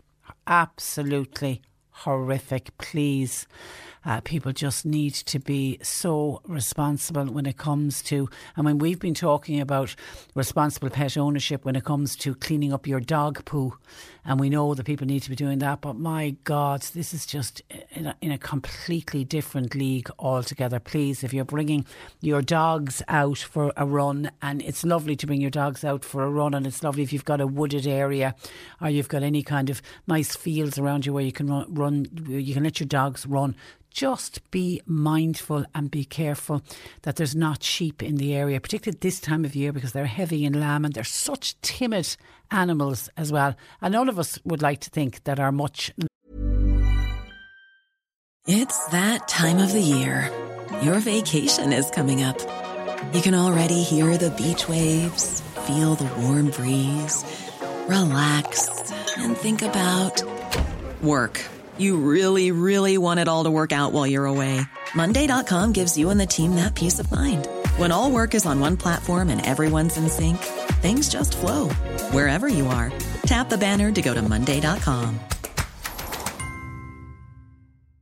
Ready to pop the question? The jewelers at BlueNile.com have got sparkle down to a science with beautiful lab-grown diamonds worthy of your most brilliant moments. Their lab-grown diamonds are independently graded and guaranteed identical to natural diamonds. And they're ready to ship to your door. Go to BlueNile.com and use promo code LISTEN to get $50 off your purchase of $500 or more. That's code LISTEN at BlueNile.com for $50 off. BlueNile.com, code LISTEN. Hi, this is Craig Robinson from Ways to Win, and support for this podcast comes from Invesco QQQ, the official ETF of the NCAA. The future isn't scary. Not realizing its potential, however, could be. Just like on the recruiting trail, I've seen potential come in many forms as a coach. Learn more at Invesco.com/QQQ. Let's rethink possibility. Invesco Distributors, Inc. Loved Rover could do anything like that photograph that I just saw of a poor old sheep after an attack. It's just dreadful. And says what John described in Carrick-Tuhill that he was talking about at, what did he say, Curra Woods. She said very same thing is happening in Mushra between Macroom and Mill Street, and said she actually witnessed a sheep being attacked in a farmer's shed. She said the poor sheep was on its own being attacked by a dog, and that's something that is really, really difficult to watch for sure. And just actually on dog fouling, because that was an issue that came up yesterday, and my apologies to people. A lot of people had sent in WhatsApps, and just for some reason it just wasn't working properly, and just at the close of the programme the WhatsApp machine nearly blew up with the amount of texts that have been coming in throughout the morning, so I didn't get a chance to look at them. But as we always promise, we do read all of the commentary that comes in after the show if we don't get to it on air. But just some of the reaction yesterday. Whenever we do dog fouling, we always get a huge reaction. This was just a sample of some of the comments that I didn't get to yesterday. What about people in wheelchairs, says a texter. My husband is an amputee and he is sick to the teeth of rolling into dog's poo when he's out and about. If you're in a wheelchair, you simply can't escape it. Some people are simply so selfish and so immature, i.e. as the person who texted you yesterday, wasn't it Pat, who feels it is against your rights to be forced to clean up your own dog poo. Dog fouling and between dog fouling and very, very bad footpaths, wheelchair users really are up against it, says this texter. You can't get onto a footpath and then you can't get off it. There are so many barriers, and people in wheelchairs are trying to lead as independent independent in life as possible, and we just seem to be putting too many barriers in their way. But dog fouling is one that we could remove if people were a bit more responsible. Mary says, just to comment on the listener who objects to picking up his own dog poo and feels nobody else should be doing it on the grounds that it's dangerous and it carries disease. Well, so does the poo that babies produce, or if they get sick when they have a stomach bug. But we still have to clean up after them. Gloves, antibacterial soap and water and a good nail brush. It works wonders. Kind regards, says Mary. Thanks, Mary. Anne says, Patricia, something needs to be done with the dog fouling. It's worse since lockdown. I walk my dogs every day and I am disgusted with it. And also with all of the face masks that are thrown all over the place. When are people going to cop on? Someone else was given out about the village of Dromahan. People don't seem to care. Footpath, particularly outside, they allow their dogs to foul outside people's homes. It is disgraceful. And this listener has noticed that people walk their dogs at night in the hope that nobody will see what their dogs are getting up to, and then they walk away without cleaning it up. And Audrey said, I walked from Collins Barracks to Dillon's Cross and I counted 6 loads of dog poo on that small stretch of footpath. It is disgusting. You have to keep your head down all the time. Why? In case you walk into it. Please, people, pick up after your dogs. And then somebody has been on to us to say, hi Patricia, somebody put a GAA raffle ticket into our letterbox this week. It is for some kind of a county draw. I would like to know, do the GAA consider this practice essential travel during level 5 lockdown? Thanking you, Patricia. We had somebody the other day that they had a ring at the doorbell. They had somebody actually come to try to sell them a raffle ticket to some kind of a draw from the GAA. I don't know if it was the same draw or not, but this one was just put through the letter box. They could be doing it though within their 5k if they distribute enough tickets and say to people when you're out having your exercise. Would it be deemed essential? Could be. I don't know. I'm thinking out loud now, so I just don't know. Is that irking other people? The GAA will say, look, we have to run these draws. We have to try to make money to keep our association going. And rather than call door to door, maybe the safest way is to just pop it through the letterbox. And if you want to sign up, you can. And then on off licences, Patricia, can you tell me please why are off licences allowed to stay open? Surely they are not essential. If they were closed, wouldn't it solve the problem of house parties? Also, the alcohol section in supermarkets, surely that is not essential either. Does anybody ever actually ask the powers that be why they are not closed? I heard a really good explanation as to why they're not closed. This isn't official enough from the government or whatever, but I heard somebody talking about this on radio and on national radio, and they were asked about off licences and how can you deem alcohol essential and yet you can close another type of a shop and say that that's not essential, but yet alcohol is deemed essential if you're allowing it to open. And somebody was making the point, the amount of money and excise duty and taxes and VAT that is made on every single bottle of beer, bottle of wine, bottle of whiskey. Huge amount of money goes into the exchequer from the sale of alcohol, be it when the wet pubs were open or be it from the off licence. So if you were in the morning to close all of the off licences and just say, right, that's it, we're going to introduce prohibition, we're going to allow no alcohol to go on sale in this country, the amount of money that would be lost to the exchequer would be phenomenal. So the theory being, is that one of the reasons that the off licence are allowed to remain open? Ponder on that one. 1850 333 103. John Paul taking your calls. You can text or WhatsApp 0862 103 103. In particular, we are looking for your pet questions, please, because Jane Pickett, our resident vet, joining us after these. Cork Today on C103. With Sean Cusack Insurance's Kinsale, now part of McCarthy Insurance Group. They don't just talk the talk, they walk the walk. CMIG.ie. Jane Pickett of the Island Wood Veterinary Hospital in Newmarket, part of the Mill Street Veterinary Group, joining us on this Thursday afternoon. Good afternoon to you, Jane. Good afternoon, Patricia. Have you snow in Newmarket? We have a little bit, a light flurry, but it's not sticking to the ground for the meantime. Everyone's saying the same thing. Yeah. Okay, let's get straight into questions. Could I have some advice, please, from Jane? We are thinking of getting a Cavishan pup. Does Jane think that they make a good house pet? I had a Springer Spaniel for 15 years and she was just beautiful, but unfortunately I had to put her down due to health reasons, and we're now thinking of a Cavachon. What would be Jane's advice about that particular breed? Okay, so Cavachons are a mix between Cavalier King Charles Spaniels and Bichon Frises. So they're small dogs. They can sometimes be quite fluffy. So really, when you have, let's say, a crossbreed dog, you have a little bit of both personalities. So Cavaliers are classically quite soft, friendly dogs. They make good family pets generally. Bichons can be opinionated, sometimes quite vocal at times, and they do require a good deal of grooming. The one thing I would say about a Cavachon is one major consideration would be making sure you can commit to, let's say, getting them groomed multiple times a year, and in between times being able to brush out their coat, because it kind of has a little bit of a curl to it and quite fluffy, and it can get matted quite easily. So just take that into consideration. It would be, let's say, as low maintenance as the hair on a Jack Russell or a Greyhound, something like that. They do make lovely pets, but what I would say is they are still requiring quite a lot of activity. They're energetic little dogs, so they'll still need multiple walks per day, lots of play at home, lots of mental stimulation. So they are quite smart little dogs.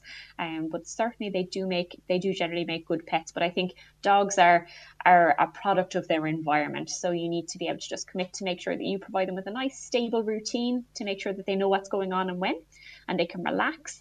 Good diet, provision of veterinary care, lots of preventative treatments, so flea, worm vaccination, and make sure you can provide for all of that. And of course, a certain amount of training when they arrive to you. So really putting in that groundwork with making sure they have an understanding of what's appropriate and what's not appropriate in the home environment. So just being able to, let's say, sit, stay, walk on a lead, behave, let's say, nicely with all members of the family is really, really important. But I think certainly they do make a nice pet, but don't underestimate their hair care and their requirement for activity. And I don't want to be the bearer of bad news, but we've been talking, how it came up was we were talking about the dogs are still being stolen during the pandemic, and then that then led to how expensive dogs have become because of the pandemic. And a listener, funnily enough, talking about a Cavachon, went to buy a Cavachon and has just been quoted €1,800 for a pup, and somebody else went to buy a Cockapoo and has been quoted $1,500. Are they that expensive?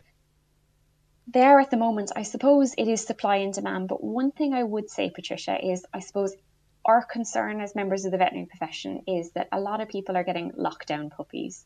Now, I understand people would like some companionship and they feel they have a lot of time to devote to it at the moment.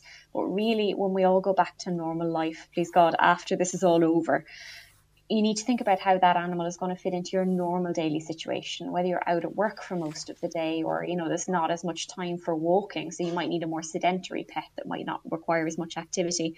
But the really important thing is there's a lot of talk at the moment about the price of pups elevating. And really, as I say, it's supply and demand.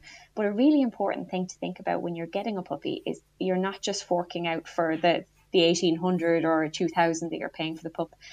You're making a commitment to provide for its care, be that a high quality diet and veterinary care and routine preventative treatments. And God forbid, should something go wrong or they had an illness that was long term or they got hit by a car or a big accident happened, you're committing to the cost of being able to help that animal and be responsible for it in exactly the same way that you do a child. So it's really important to budget when you do get that pet first. So it's not just that large sum of money that you're forking out at the start, it's budgeting for their lifestyle. So some people do that by putting a little bit into a bank account every week for a rainy day fund.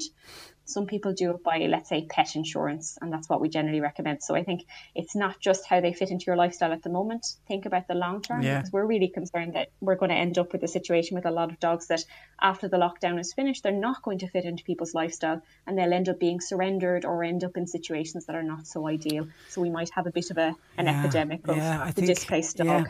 Yeah, I think you're right. Okay, and then a listener has an 8-month-old puppy that she describes as having a strange coughing, hacking sound, more prominent when walking when the dog gets exerted.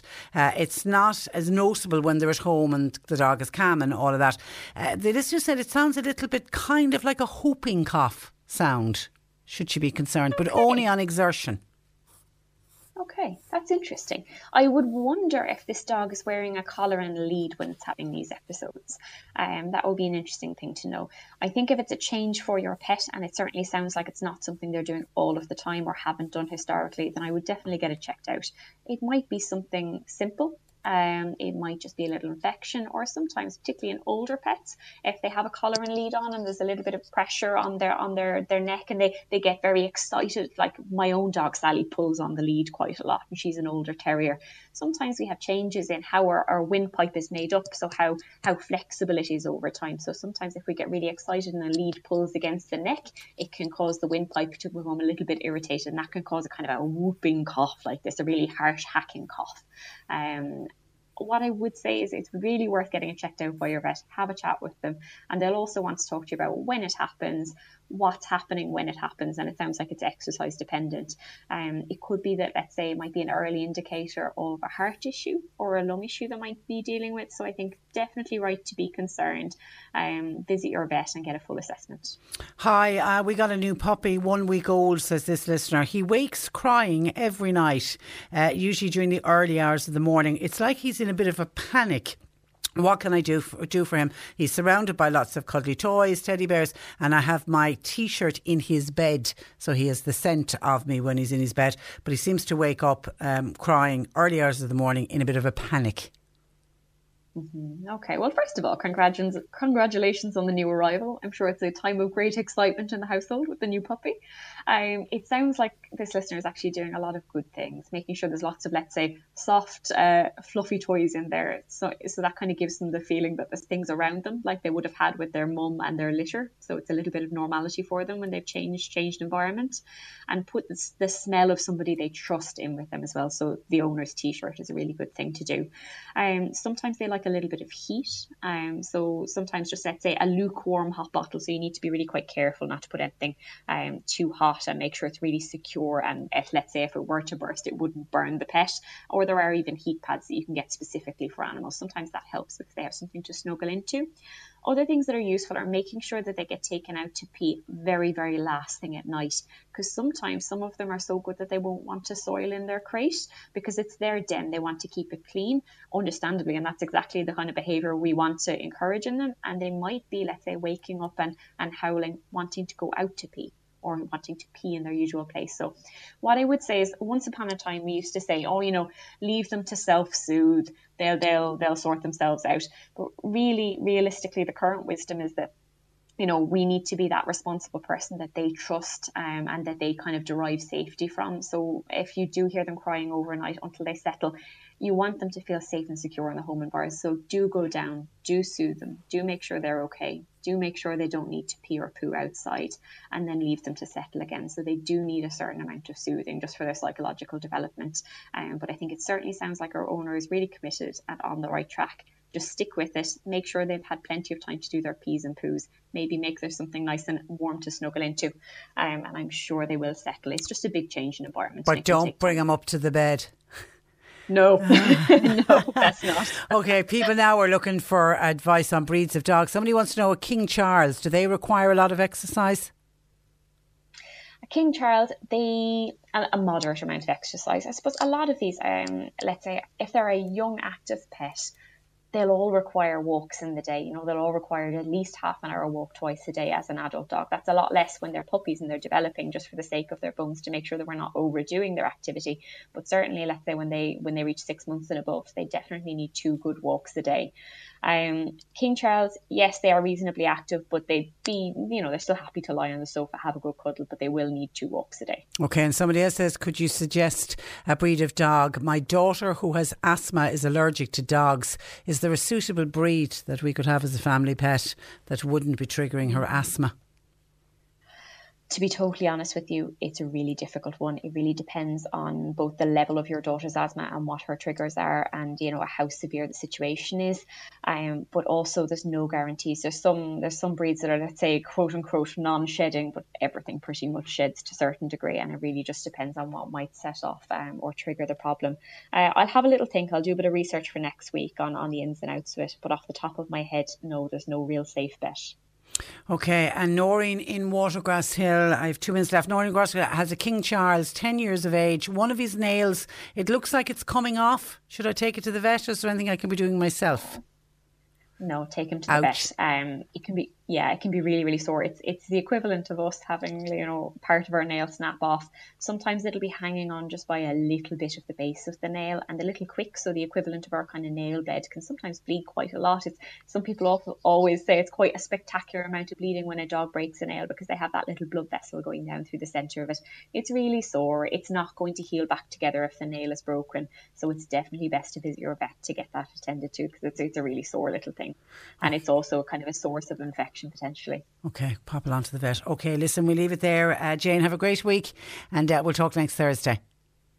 You too. Thank you. Thank you. Bye-bye. That is Jane Pickett of the Island Wood Veterinary Hospital in Newmarket, part of the Mill Street Veterinary Group. And when we were chatting about the cost of the cockapoos and the Cavachon, and I cannot believe the amount of money that people have been charged, from $1,500 to $1,800 for a little puppy. And, Jane saying, yeah, unfortunately they've gone up in price. I was just wondering, what have they gone up from? Somebody says, Patricia, I know of a person who paid €400 for a Cavachon pup last year, before the pandemic.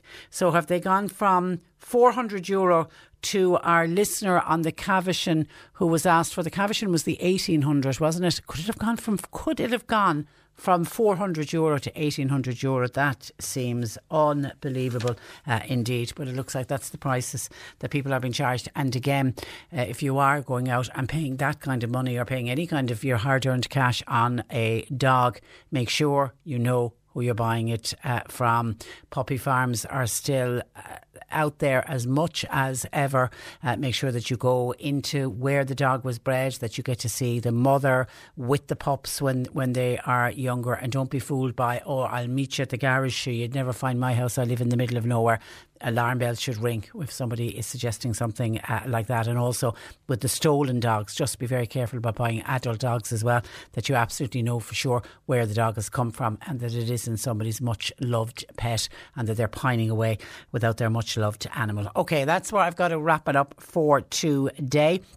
You've got Nick Riches with you for the afternoon. Nick will play another round of Ken's Pure Cork quiz. Good luck. You might be able to win for yourself €103. My thanks to John Paul for producing the programme. We are back with you tomorrow morning at 10 o'clock. Until then, I'm Patricia Messenger. Stay safe, stay warm, stay indoors, because that weather warning in place until 8 o'clock tomorrow morning. Cork Today on C103. With Sean Cusack Insurance's Kinsale, now part of McCarthy Insurance Group. For motor, home, business, farm, life and health insurance, cmig.ie. Flexibility is great. That's why there's yoga. Flexibility for your insurance coverage is great too. That's why there's United Healthcare Insurance Plans. Underwritten by Golden Rule Insurance Company, United Healthcare Insurance Plans offer flexible, budget-friendly coverage for medical, vision, dental, and more. One of these plans may be right for you if you're, say, between jobs, coming off your parents' plan, turning a side hustle into a full hustle, or even missed open enrollment. Want more flexibility? Find out more about United Healthcare Insurance Plans at uh1.com. Hey, it's Danny Pellegrino from Everything Iconic. Ready to upgrade your style game without blowing your budget? Check out Quince. They've got all the good stuff, shirts and polos, activewear, and fine leather goods, all at 50 to 80% less than other high-end brands. And the best part? They're all about safe, ethical, and responsible manufacturing. Get that luxury vibe without the luxury price tag. Hit up quince.com/upgrade for free shipping and 365-day returns on your next order. That's quince.com/upgrade.